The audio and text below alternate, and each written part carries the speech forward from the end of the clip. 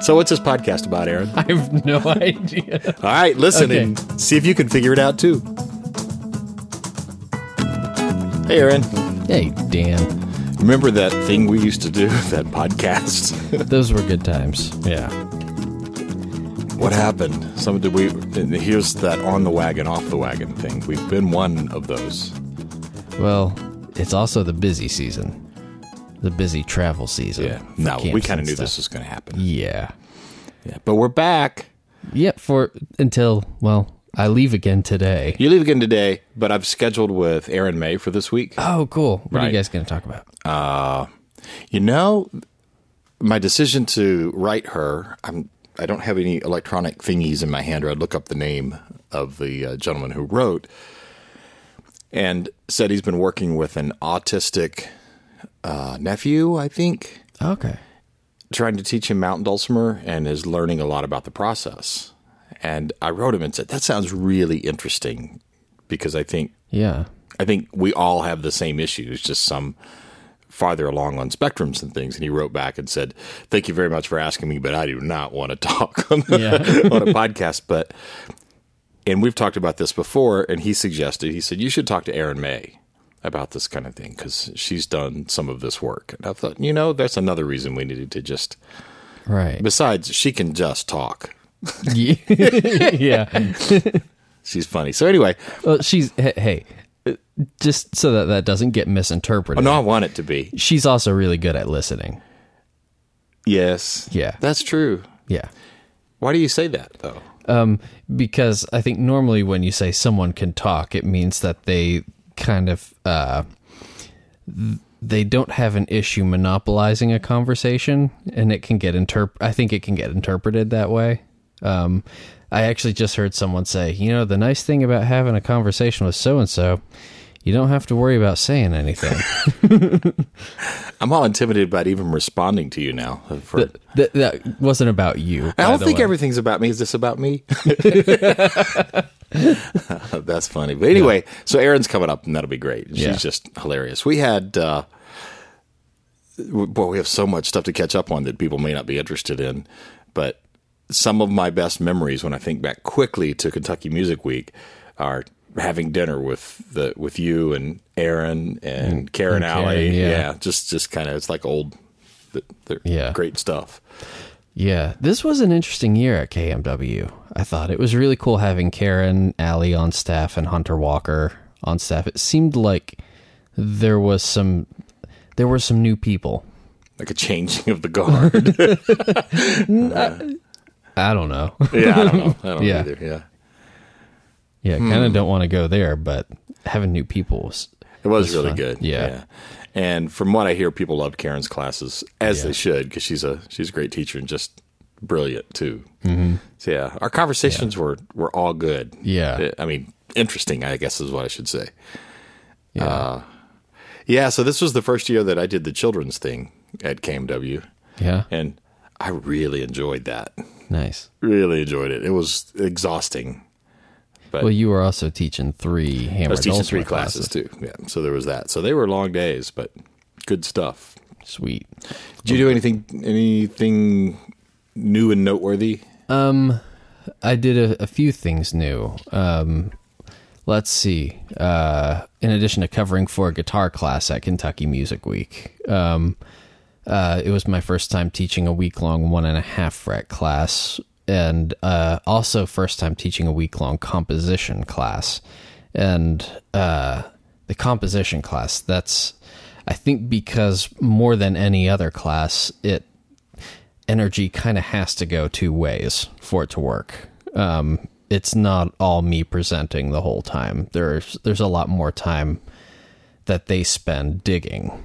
Can you define energy for me in this case? No, but I'll try and describe it a little better. Yeah, okay. So, some classes, I feel like the classes that I feel like go the best are the ones where I don't feel like I'm the one doing all the talking. People are hitting you back with questions. And when they hit you with questions, it tells you that they're listening, that they're engaged. And in this composition class, it kind of had to be that. They had to do a lot of, well, they were composing. They were coming up with their own stuff. And it was a lot of fun. We did something different every single day, started with a different idea or a different source of inspiration. And they came up with some really cool stuff. And so it had me all excited. I want to do that again. I want to do more of that. Well, it really does just feel good as not just as an instructor, because, I mean, that's, even though you do want to feel like you're doing a good job and people are getting something from it, it feels good as a human being and a musician to participate and actually connect with people. Yeah. And that's a big deal. Yeah, I think one of the things that struck me was a couple people in there said, I really just wanted to take a class from you, and I wasn't sure if this would be good because I'm not a composer. I don't think I'm a composer. But they came up with such cool stuff. And they said that they left that class feeling like they can write music now. You're either a composer or a decomposer. You choose. You got to be. I know people think that, no, that's just not something I have. Oh, I can't do that. But yeah, you can. You do it all the time. You do it every time you open your mouth and speak a sentence. Right? Yeah. Yeah. And actually, one of the things, I just posted a video on social media yesterday about this. On Friday, I told them that the last day I would actually write a song. They would help me. They would give me the building blocks for it. But as I was writing it, I would just think out loud, and they could stop at any time and ask questions. And that was one of those things where that can go really well, or it can go pretty poorly. If the class isn't going well, and like I said, if energy isn't going in two directions, and I'm not talking about, I don't want to sound weird when I say energy. You're not talking about caloric energy. You're not talking about. I mean, no, there was some caloric energy being spent. Yeah. But no, I know what you mean. Yeah, but that was cool, and that they asked the right questions, I thought, and they were really engaged. What if you did this instead of this? And I thought a really cool piece started to come out of it, like just from talking everything through. And it reminded me of something that I know you said you did with Stephen Humphries. Where you're talking about. Yeah, in one class you said, okay, we're going to play something, and at any second you can say stop. Just say stop. Yeah. That's valuable. It really works, doesn't it? Yeah. Yeah. Because you get lost watching. And for me, I mean, watching somebody who's a great player play. I mean, watching, Josh Messick or Stephen Humphries or Ted Yoder or Rick Thum or just somebody or Karen Alley. I could probably do all the stuff that they do. Doesn't mean I know how to do all the stuff that they do. And there's a point at which, so I'm saying that to say that don't feel like you're the only person who feels this way when you watch Aaron play. Mountain Dulcimer, and you play Mountain Dulcimer, like I have no idea what he did, because probably somebody else who is working just as hard and has a deep tool chest feels the same way. Yeah. I think 10 years ago, and this is probably me changing more than the scene changing, I used to think people were more protective about that sort of thing and didn't really want to share. Really? Yeah, and I was probably wrong. I think people do want to share that stuff because you kind of want to show what it is you're doing. Yeah, I think so. Yeah, so silly me. Yeah, I mean, actually, I don't know of any of that. I can't think of a single example in the dulcimer world of people wanting to hide what they're doing or keep it a secret. I guess if I could think of it, we probably wouldn't want to discuss it publicly. No, probably wouldn't want to. Seriously, it's probably something I carried in. Okay. Because that's what we do. Well, I know since Steve was one of my early influences, and from talking to him a lot, that was actually one of the things that he brought up was, I don't want to have any secrets. If there's something I'm doing that you want to know more about, tell me, because it's good for all of us. And we grow as a whole. Would that be true if we were talking about the restaurant business, though? You know, and you have this specific dessert that you make, and your main competitor wants to make that same dessert because theirs isn't just quite as good as yours. I don't know. I mean, I think a lot of some of the top chefs, if they were to try that dessert, they could probably figure out what's going into it. You think that? Okay, yeah, that's a good observation. I think that's probably true. Yeah. Now it might not. Part of what I think in the whole music thing, part of what makes it work is because it's the presentation of it. It's not just the physical doing of the thing, right? And what I enjoy doing as a musician, even though you might be able to do the exact same thing, may not interest you at all. Right. And so therefore you're doing it. Yeah, I had a long conversation with a guy about this one time, you know. Wow, it's hard to, this is not about energy. Again, but it's not just, you know, notes being performed by a robot. Yeah, if you have the right color aura, it really sells it to the audience. Yeah, what color is your aura? Kind of a greenish blue. Yeah, I'm sort of turquoise, I think. I don't even know what that is. So, Kentucky Music Week, and then you went to Dulcimer Week in the Wallowas. Wallowas. Yeah. Yeah, the first year I did that, I was really afraid to say the name of it.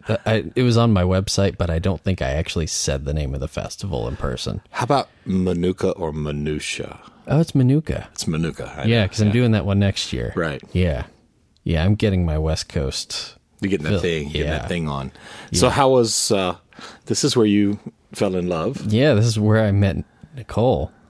Yeah, so that was fun. Unfortunately for me, I was, well, as you know, Dan, after Kentucky Music Week, after the last class, we packed up, drove home, and I had just enough time to do a load of laundry and get in about 1 hour of sleep before we woke up and went to the airport. So I was, after class, for the first day or two, I was useless. Oh, really? Did it? Yeah, okay. In Oregon. But it's such a nice place. They build a lot of free time into the schedule, and I'm becoming more and more convinced that the festivals where I get to see actual progress being made by the end of the week. It's at these festivals that have a lot of free time built into the schedule where people can sit and practice. And it's funny because my mentality for the longest time was, and still is, I think for the most part, that it's okay, maybe even good, if you're not able to do everything that you're presented with in class. Like, it's good for you to have some stuff to go home with and work on for long periods of time. But so often I think at festivals, it's really easy to get overwhelmed. I mean, they're getting a lot of information, and having some time to process it, you know, even if it's just a little bit at the end of the day, is a good thing. Oh, you need it for your brain to be healthy, to be able to learn. You've got to be able to. Yeah. I don't think we're going to win that battle, though. No. I don't know. Maybe. Who knows? But by that battle, do you mean festivals all taking that format?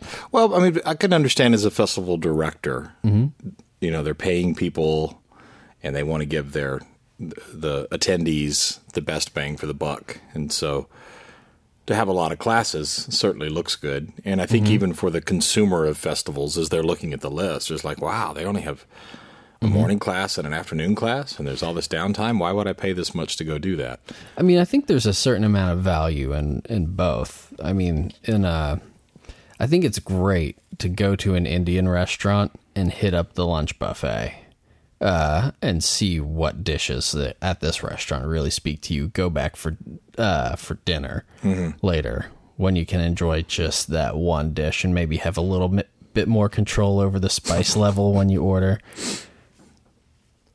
That's the weirdest reference, I guess. No, I think it totally plays. So festivals where you take a lot of these really short classes, I think of those as like buffet. Those are the buffet. Okay. You're just trying stuff. You might not like everything. However, what? It's not an India buffet. It's a Ryan's. And that's a different scene. This got depressing real quick. You know what I'm saying, though? I mean, it is because the festivals have so much. It's the atmosphere you're paying for. Yes. What do you expect for $11.95 and all you can eat? Unfortunately, I know how much it cost at Orion's. I guess what I'm getting at is, to stick with your Indian buffet thing, is you're there for like Indian food. And so you are trying these different nuances of Indian food. A lot of the bigger festivals, and I'm not saying it's a bad thing, it's not. It really is Orion's. I mean, because you've got potato salad over here. You know, you never find potato salad at an Indian restaurant. You know, and you're going to have chicken wings. Yeah, you can find different curries with a potato base. That's right. Yeah. But it's not going to be like chicken wings, crab legs. You know, seriously, just oysters on the half shell. Here's lobster, and that's next to pot roast. You know, they're just totally different genres and just everything. And and I'm not complaining about that as a concept. I'm saying that for the consumer, if they really want to learn dulcimer, you know, mountain dulcimer or hammer dulcimer, they'd probably be better off in a setting where that was kind of what was focused on, as opposed to a little bit of everything. I just don't know that you go to these, and if you take one ukulele class, you know, and one dulcimer class and one harp class, that's what I'm saying. That maybe you progress as much as a consumer, you know, of these things. However, we also got to keep in mind that people go to these things because they're fun and they get to see friends. The very first thing we talked about was getting to hang out at the restaurant with friends. Yeah. And so it's cool that there's a variety of friends that come to these things, that not everyone there is like, no, I'm going to make a living doing this. So it's all good. I think. Yeah, I really do this for the social aspect. Yeah. Yeah. No, that's not. No? It's where you met your wife. I started doing this. You didn't meet another one this year, did you? No. We need to change the subject right now. No, actually, when we were describing our workshops in Wallowa, and it came up that this is where I met Nicole, and she took a class from me.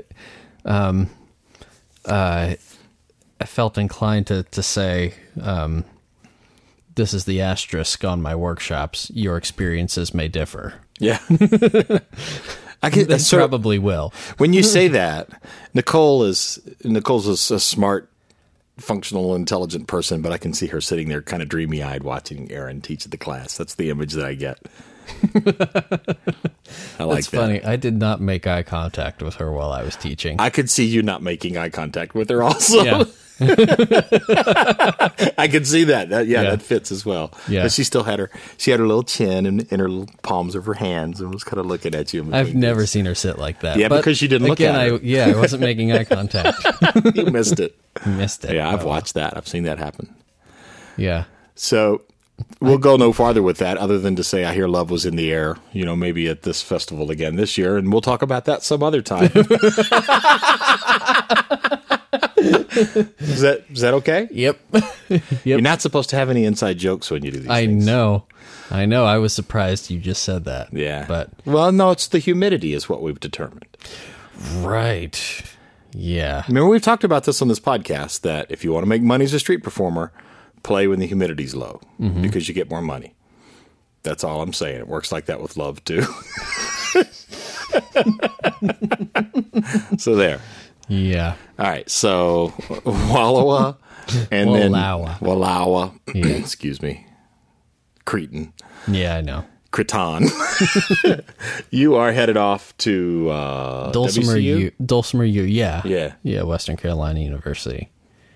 Yeah, so second year in a row I'll be teaching the level 5 class, and this year I wanted to change it up a little bit, or a lot bit, from last year, since I was doing the same level at this camp. And last year we talked a lot about arranging in different ways to fill space. This time it's going to be all improvisation for the most part. That's the central theme of the week, so I'm excited about that.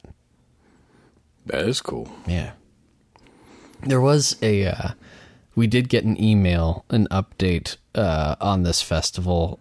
Usually on Friday nights we do a formal concert, and that's not going to be the case this year. There's no formal concert for the event. Okay. Only the intimate concerts. And I was wondering how intimate do they have to be? No. Well, this is a thing. What they do on Monday and Tuesday after dinner, you can get tickets, and all the instructors are in different rooms, and there's space for 10, 15 people max, and you just play to them, and it's really informal. They can ask questions, or you can just shut up and play the whole time. But for me anyway, I've kind of struggled with that the last 2 years that I've been there. The intimate concerts.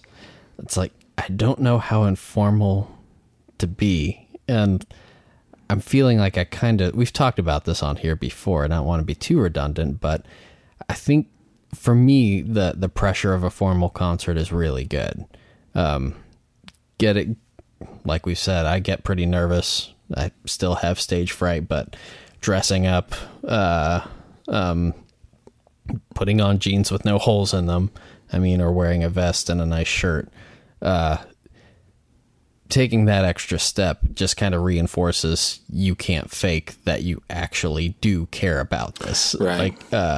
Because for me, before, I know you saw this early, when I was in my early 20s, I would get to this point where I would just get so nervous, and then sort of my safety mechanism would be to go, I just want this to be over with.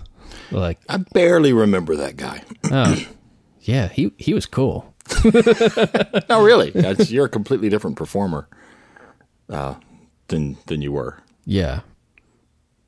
Yeah, probably. Yeah. And to put in a plug for, some of the work that you and I did together in trying to figure out that article for Dulcimer Players News, that's been working for you. Oh my God. It's really cool, isn't it? Yeah, that article was yeah. I didn't contribute very much to it, but well, Janice Ian was the one who really sort of came up with it, and then modified with doing Dulcimer festivals and stuff, and then all the different ways we have to modify concert links. So I found every festival there's a huge difference between playing one song and playing two songs. Mm-hmm. There's a huge difference between playing 2 songs and playing 4 songs, and how you have to modify that approach that we talked about in the Dulcimer Players News article. So even though you have this approach, it still has to be tweaked and modified for every setting. Yeah. I ought to get Bing on here and talk to him, but have you seen the video of what he did at Everett for, I guess, the Friday night show, or it was Friday night, Thursday night? So it's really cool. Sweet. And Bing, it's going to sound like I'm starting out critical, so if you listen to this, stay with us, because I think what you did was fantastic. But it was fun for me to watch Bing in this situation. So he's on stage, not too many. I think Butch and Seifert might have been on stage with him, 3 mountain dulcimers, and he starts playing this, just kind of a groove. Okay. I don't remember what happened at the beginning of it, but it felt to me like they were struggling just a little bit. Yeah. Struggling to make the groove happen. And then you figure out, okay, this is The Wall from Pink Floyd. Okay. And they're playing a groove sort of to set that thing up. And then slowly more and more people start coming out onto the stage. And it's basically the people from playing in the Squirrel's Nest area of, at Everett. Okay. And it ends up, I don't know, there's probably 20 to 30 people on stage. And so not everybody can be on mic. And there's oh goodness, who all comes out? The bass, and Lynn Ellen's playing bass, and bunch of fiddles, and other guitars, and just auto harp. Michael Ops playing. I think Michael started on the stage with them also. Oh, cool. Playing didgeridoo. Excuse me, didgeridoo. Yeah, hurdy-doo. And anyway, this was an example, just so you know, of I thought. So how does that apply? Because it's really effective, guys. If you get a chance to see it, find it on YouTube or find it on Facebook. And by the end, there's this thing where people are just watching. It did all the elements. It gave people a chance to see it and decide if they're going to like it, and maybe even be unsure about it. But then, it kind of settles in. This whole groove thing kind of settles in. And by the end, it's just huge. I mean, Nice. It's just huge. And it's not perfect, and it's not, but it was like, that's one of the things you live for. Yeah. In a festival setting. To where, I'm getting chill bumps just a little bit. It's just like it all came together, and they're all Seifert's screaming this harmony part above Bing, singing the wall, and Bing messes with the lyrics just a little bit towards the end. But anyway, that was, so kudos to you guys. That was just fantastic. And one of the reasons that was so moving to me, again, not because it's like this musically perfect event, but it's the perfect event at something that's musical. Right. Because people were happy, and it was this inclusion. And it's not like, ooh, look at this star on the stage. Right. It's just like, let's make some music together and make it cool, Yeah. That was that was an interesting distinction. And I've never heard it put like that. Not the perfect musical. Tell me if I just butchered your quote. I have no idea what I said. Well, it's recorded, so we can listen to it again. But yeah, you said not the perfect musical, not the perfect musical event, but the perfect thing. Perfect event at a musical event or something like that. I don't know. I mean, but that's sort of the way I just saw that. It was like, this is why people go to festivals. Yeah. And now, whoa, boy. You're about to make some people mad. I am. You can tell, because the next thing I step into is don't try to reproduce that. Yeah. Ever. Don't do the same thing again.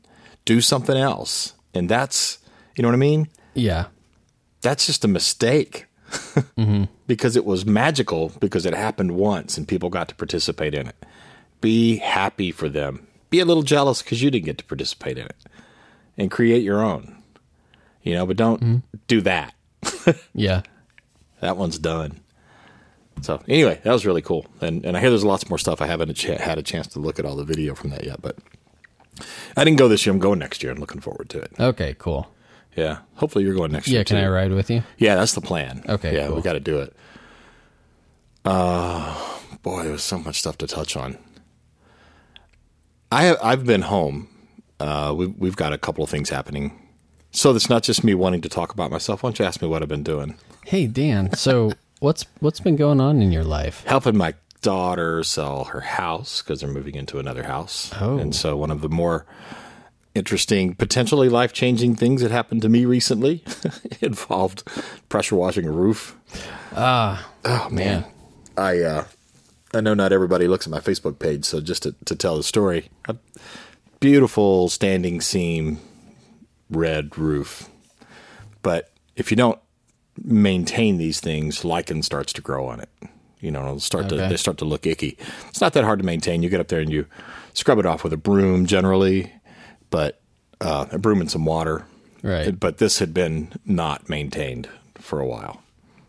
So I needed to get a pressure washer out there. So I'm pressure washing this roof and wearing headphones, listening to podcasts, just having a good time. Now, everything was going fine. In the process of, and I borrowed this massive pressure washer, big commercial pressure washer from a friend of mine. And in putting the thing together, I put the tip in, didn't really know how to do it right. And turn it on, the tip goes like, pew, and it goes shooting off. And this one shot off into who knows where because I didn't really see it. And I was like, shoot, I borrowed this thing. Now I got to buy this. Yeah. So later I'm up on this roof and I'm pressure washing and, you're trying to become really efficient at it and changing your angle and all this stuff. And I decided if I just change the angle of the next tip that I had on there, I would be more efficient. Well, in the process of doing that, I loosened it. And when I pressed the handle again, this one went pew, and it flew off. But this time, I saw where it flew. It flew into into a magnolia tree that kind of overhangs the back of the house. Okay. Well, I hadn't worked on that side of the house yet. I hadn't been doing that side. All the rest of it had been fine. I'd been walking up and down it, not slippery. It actually, when you get a metal roof clean, or even if it has lichen on it, it's pretty sticky. So it's not something you're going to slip down. So I la-di-da-di-da, took 2 or 3 steps across the roof, down that side, because I wanted to see where that tip fell, because I saw it went into the magnolia tree, and I knew it couldn't have made it like into the neighbor's yard. So I was just going to sort of get a bead on the thing, and then go down the ladder and come back up. I took a few steps down in that direction, and it was instant ice, except it wasn't ice, it was moss. Moss is not the same thing as lichen. And I was going fast, Aaron. I mean, just like zoom, and it's like I'm in trouble, and I know I'm in trouble. And so in those, this is that thing where people see time slow down, you know, in kind of a semi-tragic event. And I was going, and I knew it was about 15 feet down. As I got to the edge, I was headed into the magnolia tree, which is the reason the moss was growing there to begin with, because the magnolia tree shades that, and I should have been ready for it. I wasn't tied off like I should have been. So I looked for some way to save myself, and I did a leap right at the edge of this relatively steep grade into the magnolia tree. And I can still picture it right now because it's one of those, again, tragic things where it locks in. I saw 3 choices. One limb I knew I wouldn't be strong enough to hold on to because it was too big. And you have to know that anytime you see people falling and they grab something and stop themselves in motion, that doesn't really happen in real life. Yeah. Because you're not that strong. You weigh too much. And the ones that were the easiest to get to were just all spindly. And I chose to not do those. And I saw one, I think if I can get my hands around that, I was able to get one hand around this one limb that would be strong enough to bend. And me to get my hand all the way around it. So I grip this thing, it takes me down, flips my feet out in front of me. I can feel my, like I'm changing. It's throwing me away from the house. I get to the place where there's enough tension on it, I can't hold it anymore, and it snaps out of my hands and goes back up, but flips me even more feet first. Not feet down, but feet first. So I'm going... I'm horizontal and parallel to the ground almost at this point, flying feet first. And I kind of came to a landing slide on my right ankle, leg, hip, shoulder, just a little bit ultimately you hit the ground completely. And I thought, man, something must be snapped into. Yeah. And so I whistled really loud a couple of times for my daughter to come out because she was on the other side of the house. And she came, she's like, oh, no. And 20 minutes later, I was like, I think I'm okay. I got back up on the roof and finished the job, and then spent about the next 10 days having a hard time walking. So this is 2 weeks, I guess, is what we're into it today. And so I'm now finally saw a doctor eventually, and he said I tore some tendons and things. But so that's what I've been doing. That's fun. It was amazing. It was really kind of amazing. I wouldn't want to do it again, but I'm kind of glad I did it. Because I learned a lot. Yeah, so I wasn't getting on social media very much while I was out of town, and this story is how I learned that my wife has perhaps a utilitarian approach to some communication. Okay, this is when I did see it, I was like, "Hey, did you know Dan fell off a roof?" She's like, "Oh yeah, I saw that." She's like, I was like, "You didn't say anything?" And she goes, "I would have told you if he was hurt." Yeah, well, thank you. He was dead. He's not dead. Yeah. Can I share just one other story? Of course. There's got to be something for us to learn in this as far as music teachers. So yesterday was our babysitting day. So we had Gwen and Barrett. Did a bunch of stuff, but for Gwen's nap time, Barrett and I were going to do an adventure, just us two, and so we built this sandbox house that's really cool. It's big and it's deep, and he just loves to be in that for hours. And it's also 100 degrees right now, so it's horribly hot and humid. And so, but I knew he's still really into that, and I thought that's what we were going to do. And then out of the blue, he said, why don't we go to the Batman cave instead? So there's this old mine that we go to, which is really kind of dangerous, and adults shouldn't take children in there, but Yeah. You do. Yeah. It's because there's a lot to learn. So we're in this thing, and he finds. So listen, I'm telling this story because there's value in it, not just because I want to talk about grandkids. People go back in there and do probably horrible things at night. I'm guessing in this cave. By horrible things, you mean like human sacrifice? No, but what? Just spray paint the walls. Oh, break glass. Yeah. Probably, all just kinds. Be bad citizens. Just be bad people. Yeah, doing bad stuff. So clearly 4th of July, people have been shooting some fireworks off inside that cave, which would probably be amazing to hear, but also really stupid because rocks fall off the top, So there were some things in there, and he finds this glow stick that's about 5 inches long. And not those long skinny glow sticks, but the thicker ones that have a hook on them so you can hang. So it's dead, it's not got any life in it. And there was some other trash. It was a little trashier than normal. Proud of him because he remembered when we got there, he said, "Papa, we forgot to bring a trash bag." Oh. Because that's part of our thing is we try to clean up places we go. And so he said, "What should I do with it?" I said, you can just throw it, back out in the water for now. We don't really have any way to carry trash. And he threw it. And then he immediately got super sad and said, "Why did you make me do that?" And I said, "I didn't make you do that, Barrett. You asked what to do." And I said, we're not going to carry the trash out this time, and threw it. And he said, "But I really wanted that. That was my favorite thing." And so he enters into this 4-year-old world where he's completely depressed now. Yeah. And he forms a parentheses with his body. Yeah. Heads down, shoulders slumped, and nothing I can do it. He just really wants to go out there, and I won't let him get in this water because it's too stagnant. There's a lot of dripping water through it, but I'm still afraid of it. Right. That's the more dangerous kind of water, and I won't let him do it, and I'm not going out there to get it. So his life is just ruined. Right. So it took a while to sort of get past that. We found another one, just like that one, except this one was orange, the other one had green fluid in it, and he really wanted that one that had green fluid in it. Yeah. So this is my point. I think this kid is brilliant. He's learning stuff. He's on the move. You can see that little mind developing, but they're not ready to make decisions yet. And so I'm trying to get this point across to him. It's like, Barrett, I started calling them pieces of trash. I said, "You're preferring this piece of trash in the water over the piece of trash that's in your hand. They're both still pieces of trash that you've decided are the most. But Papa, it's what I really want. Is the thing I want is that one." And I said, I can't wait till you two start talking about dating. I know. Oh. So I said, "Hey, guess what? I'm a genie." And he said, "What's a genie?" I said, "A genie's something that can grant you wishes." I said, "But this is huge. This genie can grant you one wish. Anything you want. This genie can grant you that one wish. So you've got to choose wisely." What would you choose? Now, it's the only time you get this in your whole life. And he said, "I want that piece of trash."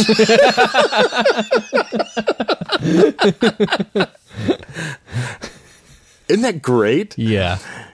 So, I'm sorry, that's kind of the moral of the story. There's not really even a moral to it, but I think we do that kind of thing all the time. That piece of trash? We got our eyes fixated on something that's just, we place the value on it. Right. And even calling it what it is doesn't help us if we decide that. Now, my goal with him, and this is just completely personal, is to help him leave that behind at some point. Right. So to make better decisions as you get older. But I don't think everybody does. Yeah.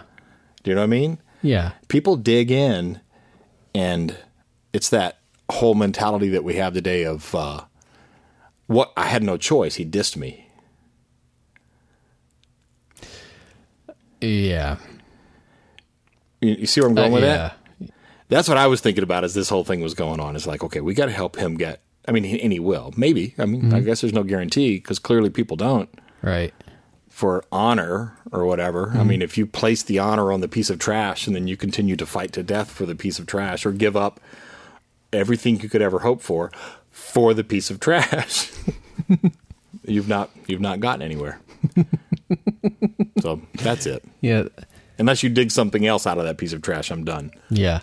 I mean, I immediately just thought of Barrett saying about this dead fish. This fish is my friend. I'm becoming obsessed with this dead fish. He carried around a dead lizard yesterday. Oh, fun. We put it under a rock. Really did. So it could turn back into dirt. He's understanding that stuff now. Whoa. Yeah. That's huge. Yeah. It is huge. That's pretty big. It was fun. All right. So that's enough of that personal stuff. But I mean, I don't know. There's I've seen grown adults cry when the Dulcimer they intended to buy sold. Is that sort of what you're...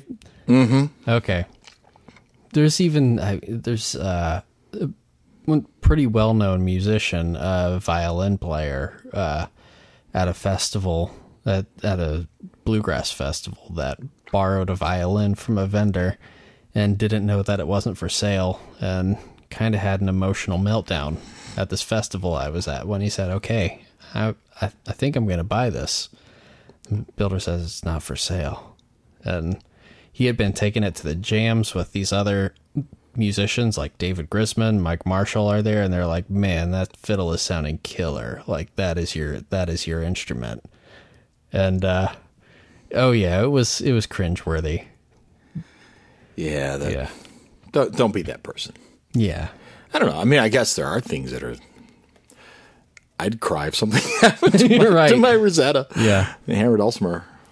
Yeah, I was thinking... But you know what, though? If my grandkids, who I definitely love more than that, came in and actually did something to destroy it, my reaction would not be to lash out at them in anger.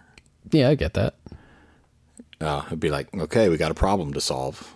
Mm-hmm. And hopefully whatever it is that has gotten me to this place in life, whatever place that is, would allow me to get to another place in life. You start problem solving and moving on. Just breathe through your nose. And yeah. I'm kind of at that point where, I'm terrified of flying with my Beatty Dulcimer, because it's prototype number 1 and there's not going to be another one like it. Right. Yeah. But you're doing it, right? Oh yeah. But you're checking it too, right? I do. Yeah. I've got it inside a gig bag, wrapped in blankets, with that inside of a hard shell flight case for golf clubs. So when guitar necks get broken, mm-hmm. Are the cases usually broken also? It really all depends on the situation.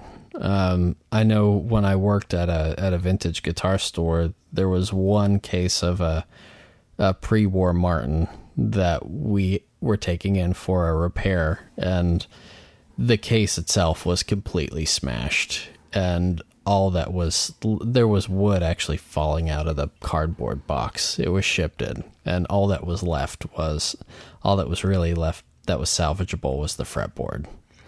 That was it. And I don't know how that happened. It looked like the instrument just exploded. That was probably some sort of a machine that did that. We saw a forklift go through a harp. Oh. Yeah. I bet that sounded lovely. big hard shell case.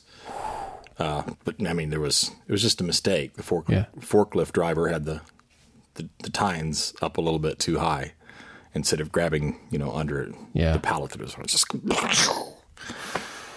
And so that kind of stuff happens, but they don't typically use that kind of thing on, when you're flying. Yeah. Generally, you're in those just kind of open air carriers. You see them trailing like a caterpillar out there. And so I wonder if the guitar thing's getting broken.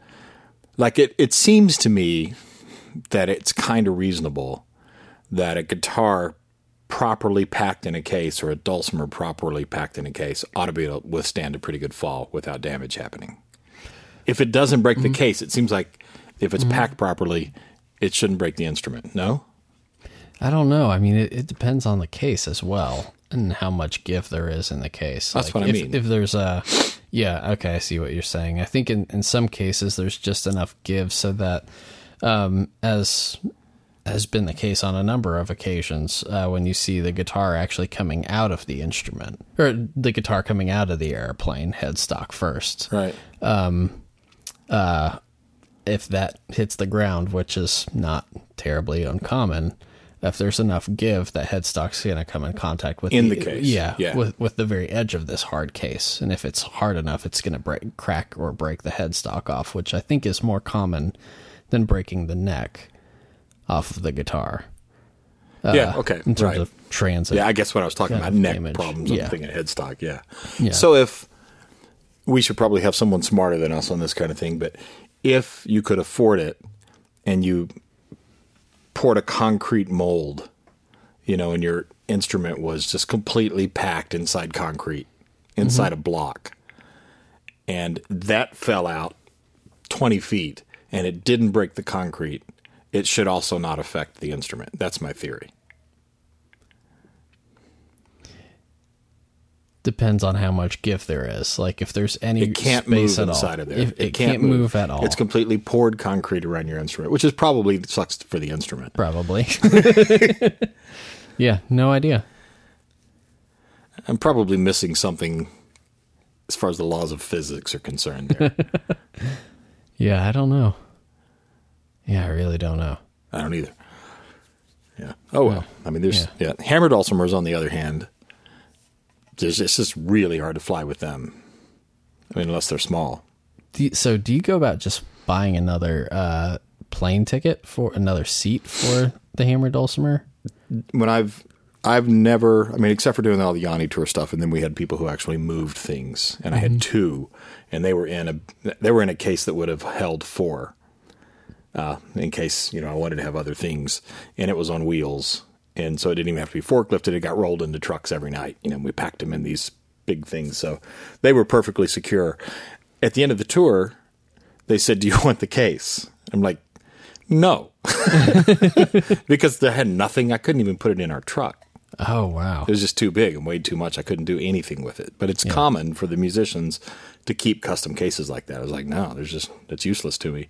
Yeah. So when I have to take my hammer dulcimer someplace and I'm flying, I generally UPS it. Oh, okay. Because it's safer. So you pack that in a gig bag? And all kinds of stuff. Okay. Yeah. And then put it in actually in a cardboard box. Okay. So I do have a travel clamshell kind of case. And so I can fly with it. But it scares me too much because it's to get that case to be heavy and solid enough that I really feel comfortable about the instrument. I haven't tried to adopt it for this Sam Rosetta. I might give that another shot. But when I was using the big D650s, there's so much weight in that thing that it brings your weight up to 70 pounds or so, and now you're starting to get into prohibitively expensive. Yeah, that's $125 one way, right? If you fly with it. No, there was more than that because the length, width, height. Oh, okay. That's all the stuff they put together because it becomes such a big shape. Okay. Yeah. Yeah.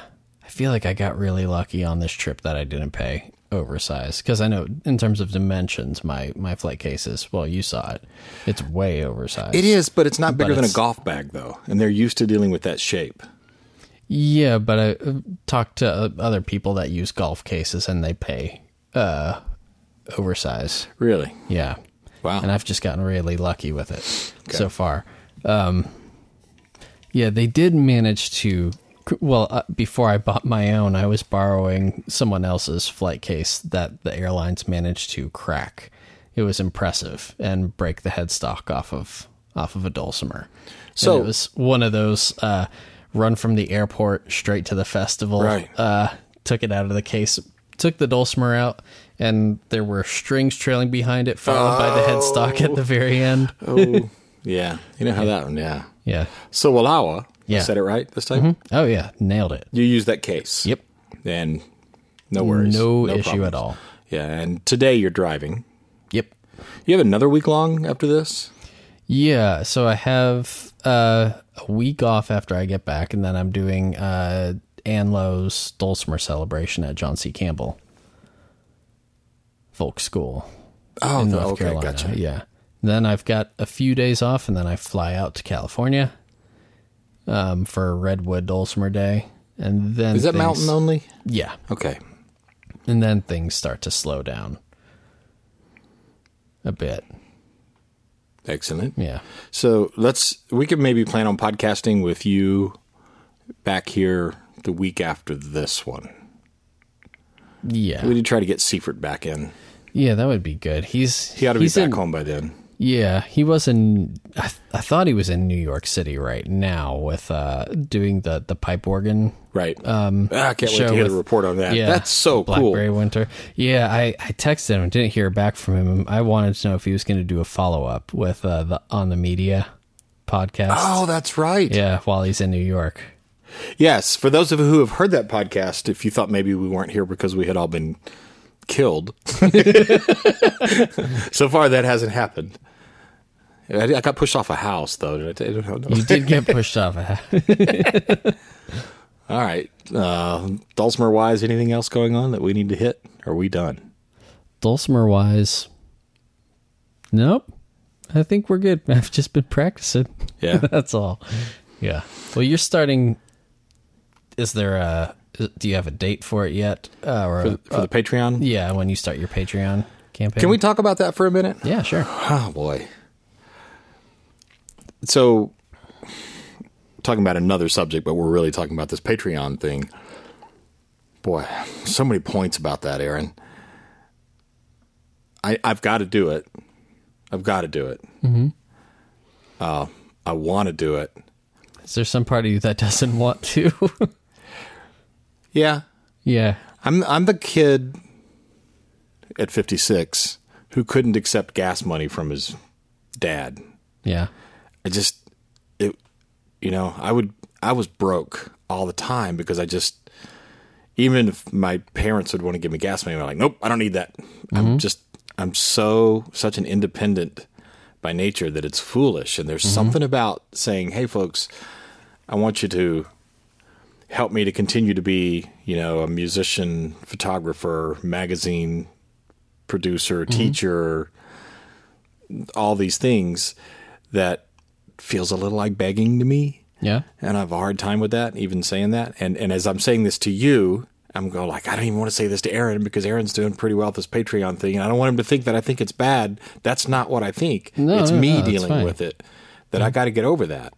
And so the key for me to get over that, unless you help me out here and tell me something else, is that I feel like I need to have a very clear mission statement and be able to articulate this thing in 60 seconds as to why people should do it, as well as what sort of benefits are going to come to them for having supported me in this endeavor, which deals not with just, it's not like I'm looking for a way to become a billionaire, because that's not going to happen. Right. It's a way to be able to continue to support Dulcimer Players News, and just do all this stuff and continue this lifestyle that I chose chose me at some point as I approach. Okay, and now I'm looking at, I'm not going to get to retire, and I have all these friends, seriously, and I'm like thinking, I don't get that luxury. I got to keep this going. Right. And I got to not fall off roofs. That would be good. That's a good place to start. Yeah. But I have so much stuff that just because I enjoy doing what I do on the Hammer Dulcimer, I know doesn't mean de facto that other people enjoy it. Right. So it's not going to be for everybody. Right. But I do think I have offered something in what I've done with the craft, and I have more that I would like to offer. And it seems like maybe this is just another way to do it on the instrument. Yeah. So it's enough. Well, I know we've talked about this a little bit, but I don't know if I've told you this when I was figuring out if I wanted to do Patreon or not. I was talking to Steve about this. And my concern was, I was living in Tallahassee at the time, and in order to make extra money, I was doing background noise gigs and I was doing a lot of them. When you do, background noise gigs, so then they can be fun when you're doing them with other people, but that's time that you're not coming up with something new. And the rest of the time I was teaching, traveling, and going to workshops, and I saw, as we've talked about on here, there's if you go to a lot of Dulcimer festivals and you sit in the concert, if you travel around throughout the year to Dulcimer concerts and you see the same people, you tend to hear a lot of the same songs repeated. And it kind of hit me hard when someone said, I figured it out. You all really just have like 4 songs that you perform, and that's all you really need to have down. And that kind of made me sick to my stomach a bit. And I was talking to Steve about this Patreon thing, and he said, yeah, I mean, if this instrument stands a chance at surviving, we've got to have some people that we support just making music without worrying about how they're going to teach it necessarily. Oh, wow. And, yeah. And so my goal became, I'm going to do this, but everything I do, I want it to be a challenge to me. And like you said, you do some cool stuff. Even people, I know that doesn't mean that by default, just because you enjoy it, everyone's going to enjoy it. But there's also going to be a large group of people, most likely, who do enjoy your music, but this Patreon thing isn't going to be right for them. Yeah. Because it's a new platform, it's tough to explain to people. Like you're when you pledge $1, that you're supporting the next song, like that you're about to come out with. They don't get charged anything until you actually come out with that, if that's the approach you use. And they can stop anytime they want. Yeah, they can stop anytime that they want. But I mean, for me, I've worked pretty hard to try and avoid sounding beggy or yeah. I would be shocked if you sounded beggy. Yeah. I would be really shocked. Yeah. And I have to tell you, every time we talk about this, I'm like, okay, I'm inspired now. Yeah. And then I get down to, it's not, I mean, I work. It's not about not working. It's just like, get down to it. I'm like, I don't think it's this conundrum that I described earlier about the begginess that's probably really at the heart of it. It's just that I'm letting the perfect be the enemy of the good. At this point, and I need to move past that. Yeah, I struggled with the same thing. Yeah. It's real. It's a real thing, and I would rather be that way than not that way. Right. Because I'm not comfortable just with stuff that's not at least good. Yeah. But I gotta think it doesn't have to be perfect. I kind of need to get that. Well, you also, I mean, you get feedback from your patrons. That's the cool thing. The people that are supporting you, you start to see patterns with the things that they like. And for me, it was, for a long time, I was doing things that I thought were just gonna be more palatable, more familiar to the audience that I was playing for. And it was through Patreon that I started having the best reactions to original compositions. And for me, that was a surprise. And kind of set me down doing more of that. And now in concerts, I was always afraid of doing original compositions. Like no one's how things have changed. Yeah. Yeah. Well, good. No one's going to like this stuff, but, so there's trendy and there's paradigm shift. And I'm also still kind of figuring out, is Patreon trendy or is it paradigm shift? Well, given how CD sales are down overall, artists are not making money from recordings in the way that they used to, even when you factor in Spotify and YouTube. Did you hear the All About That Bass story? No, I didn't. So the person who wrote that? Meghan Trainor? Is Meghan Trainor? No, is that the person who performed it? Yeah. The person who wrote it, I think. Oh, I thought she did write it. Never mind. Yeah. Look it up and check me out. I mean, you can see the story. I'm talking to listeners also. I believe it was the person who wrote it after the thing had like how many millions of plays and Crazy, all that, made $5,700 off of it. Yep. It was, that's messed up. Yeah. Yeah. So how are we gonna keep making music? Like to me, this is sort of a melding of like old and new world system of music or music business. I mean, it's kind of like the patron system that Turlock O'Carolan had, that, you know, all these composers had, meets the iTunes generation. Listen to this. Well, a friend of mine who's an artist who was here this past week, and not music, a visual artist, said to me out of the blue, he said, "Man, you need to start writing Planksties." Yeah. I thought, wow, that's actually kind of an interesting concept. That's actually kind of my next thing. Is it really? Well, actually, what I was going to do is start... Planksty, by the way, meaning in the honor of. Right, yeah. Basically for a patron. Because that's what O'Carolan did. Yeah. Yeah, exactly. So what I was... what I've been contemplating anyway, and maybe this is premature to say it, but I was thinking of once a year, like even doing like a drawing for my current patrons and saying like... I'll write you a song. I'll work with you on writing the song. Oh, that's interesting. What do you want the inspiration to be? You know? That's an interesting idea. So, all right, cool. Along the lines of those paradigm shifts, and this doesn't apply directly to what we're talking about, but it does sort of. One of my favorite podcasts shifted to it's a pod, and I'm avoiding it because it has a particular slant, and that's not what this is about. But this group, which is a news outlet, started this past week, and they said that they're stealing this directly from public radio. The podcast is having Pledge Week. Oh. All the podcasts produced by this organization, they're having pledge breaks. Wow. On a podcast. And they're not public radio. They are a podcast. They're a for-profit company, because they recognize they're not going to be able to keep the staff and keep doing this thing that they're doing if they don't do that. Yeah. You know, and sometimes, and we wonder about this as well. If we had monetized this somehow, this podcast that we're doing now, I guess we should mention this is also part of it. You know, this is part of the whole thing that we do within this community. It feels, I don't like talking about this as being a service. Just saying that makes me feel icky. I want to take a shower again. Yeah, seriously. But on the other hand, we hear from people all the time like, I really like listening to the podcast. You helped me clean my house. That's right. Well, yeah. That's my favorite. Exactly. You helped me with my commute. Yeah. Probably no one's listening at this point because we're this is inside baseball stuff that we're talking about.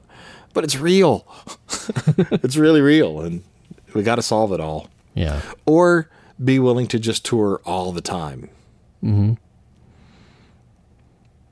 And if that's the only way you can do it, then you've got to decide, is that what, can I even do that? Is that something that, for whatever reason, I mean, it's expensive and it's time away from home. It's not good for relationships and that sort of thing. And just the ubiquitous success of something like Facebook is a window into how the paradigm has shifted some. Yeah. In that it's a good community. It's not just that these people, like, oh, I have people who like me or are my friends, but it's like really cool. I mean, I really get to see what's happening in people's lives, and right. There's some neat stuff starting to happen on Facebook in that. Yeah. I don't see, there's hardly any political stuff pops up on my feed. And I think it's because I'm not involved in political stuff for the most part, other than the fact that I'm involved in it locally, and that's a different thing. But even then, I don't use it to moralize and blah, blah, blah. Mm-hmm. I'm starting to see more people telling stories. Oh, that's cool. Oh, it's awesome. It's just a part of the community, and you kind of like really get to know these people. And we're going to watch these folks. We're going to be involved in their lives through their joys and their heartaches, maybe more so than we ever were. Right. So that when you we had dinner with a couple last night that if it wasn't for Facebook, we probably wouldn't have become friends with them. Really? It's a local couple. And one of my rules, I think I've told you this before, is if you're local and you're my Facebook friend, eventually we're going out to eat. Oh, that's cool. Oh yeah, yeah. There's just that's just my own thing, and I started that a few years ago, and was kind of had it going on. Like every 2 weeks, I had dinner with somebody else. I would just write them and go, "Hey, we're Facebook friends. Let's go have lunch or something." It's a great excuse to go down to like the Tony's pasta shop or the Mexican food. We ate at this Japanese restaurant last night. Is it 210 Jack? 210 Jack down in Warehouse Row? Don't know. Well, that's about as local as you can get. Well, I will say, expensive but good.